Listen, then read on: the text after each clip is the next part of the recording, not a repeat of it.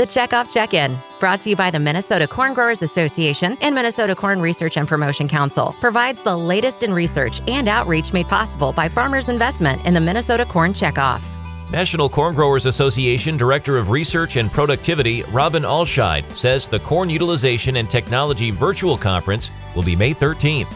Our plan is to bring together a group of luminaries from across the sector who can talk about how organizations can find funding for research, development, and commercialization of new uses for corn.